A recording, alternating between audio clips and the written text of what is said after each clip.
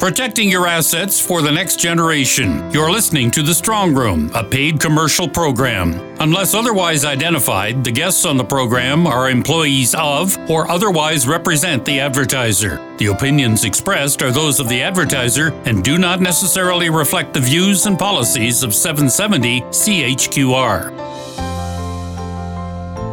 Welcome to The Strong Room. I'm Peter Watts. Today, we continue a discussion with Michael Wolfson, a former Assistant Chief Statistician at Statistics Canada. During his tenure, Michael looked at the last major reform of Canada's tax system, the Carter Commission of the mid-1960s. He's examined and, to some extent, had a hand in the piecemeal changes that have been made over the last 30 years in Canadian tax policy. And he has a perspective on the most recent changes in government tax policy.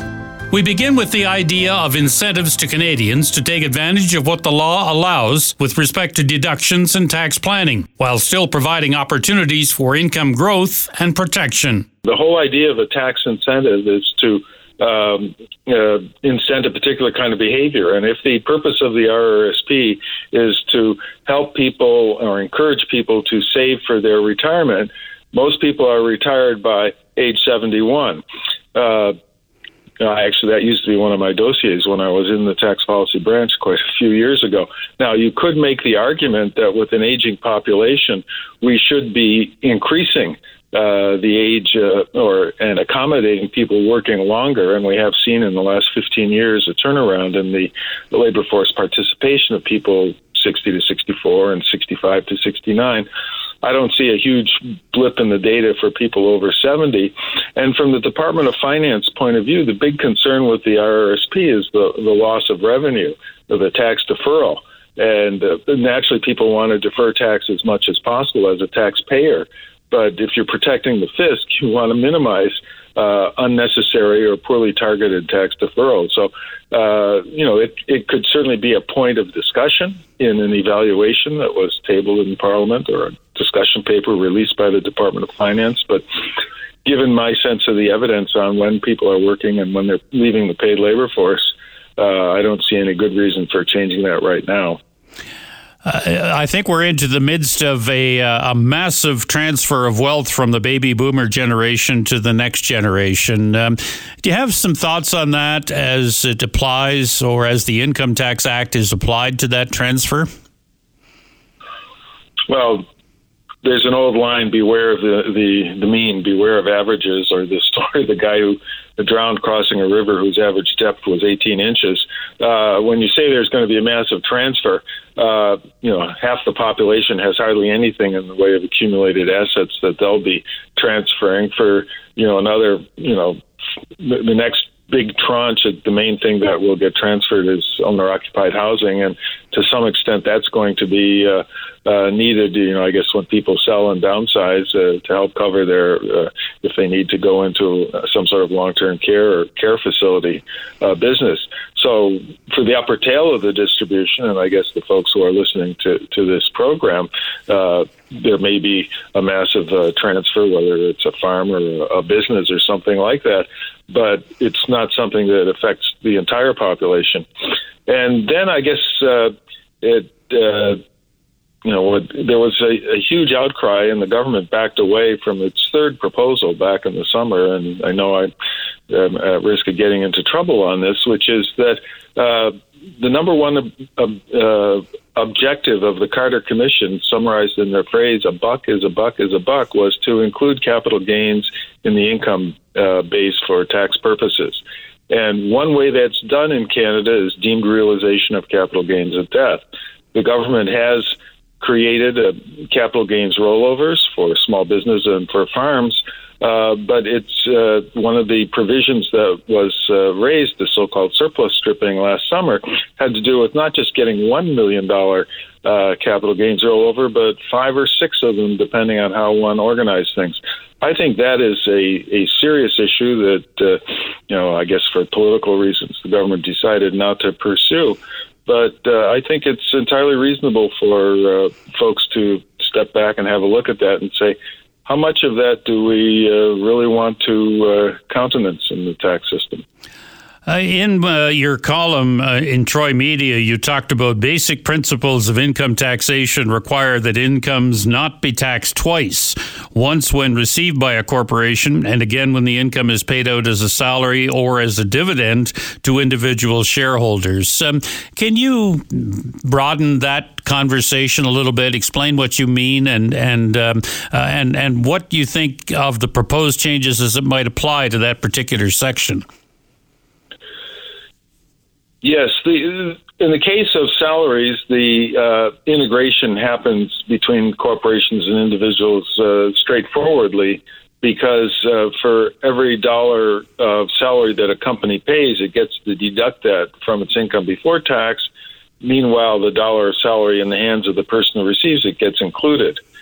In the case of dividends, there's an approximation made with what's called the dividend gross up and then the dividend tax credit, where the gross up is intended to reflect the amount of income tax that the income underlying the dividend would have borne inside the company, and then the dividend tax credit matches that. The trouble is that those are approximations, and there are a number of ways that the principle is not necessarily being met. Of course, in some cases, because of the arithmetic, there might be a couple percentage points of over integration, so that you end up paying more tax.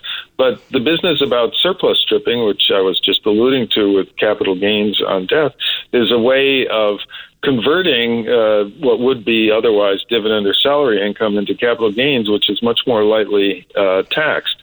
So I think trying to understand and making sure that the tax system is neutral, is even-handed, no matter how the income flows, and this was, again, the fundamental principle, a buck is a buck is a buck from the Carter Royal Commission, is unfinished business right now in Canada's tax system.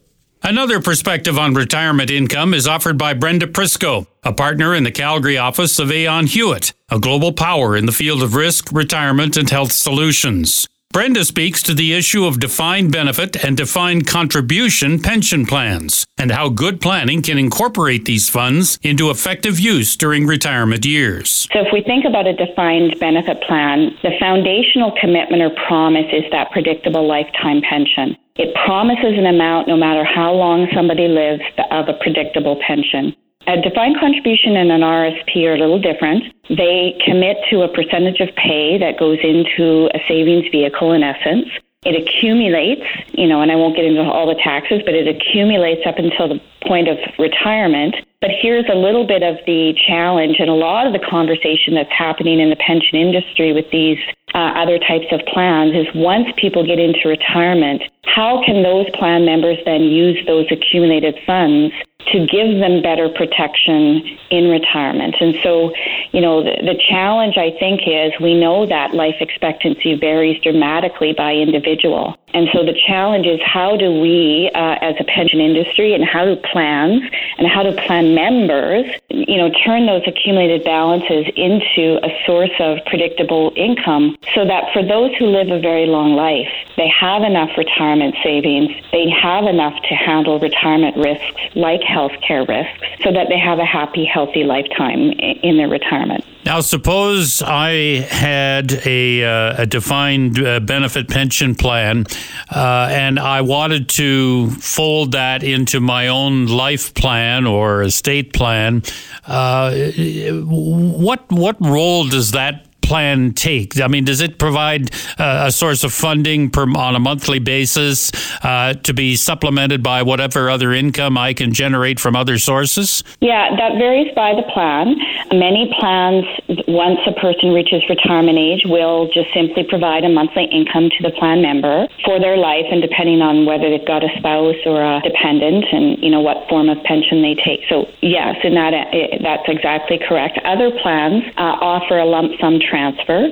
The key thing to think about with a lump sum transfer coming from a plan is that moves all of the risk, including the risk of living a long life, and all the future investment returns and all the fees and expenses over to the plan members. And so, as an independent, we always encourage plan members to look at that very carefully, weigh all their options. But for some of the plans, they do offer that as an option as well. So it very much varies by pension plan, and the decision is made when the person terminates or when the person retires. And that's true of defined contribution or defined benefit. I mean, there's really no difference in that regard, and there are probably tax implications as well that have to be considered. Yeah, now the defined contribution plans, back to what I was just describing, the accumulated fund has to somehow, and under tax laws by the end of the year you turn 70, has to start getting turned into retirement income. So the only point I would make there is, depending on the option somebody takes, if they go out and buy an annuity from the individual insurance market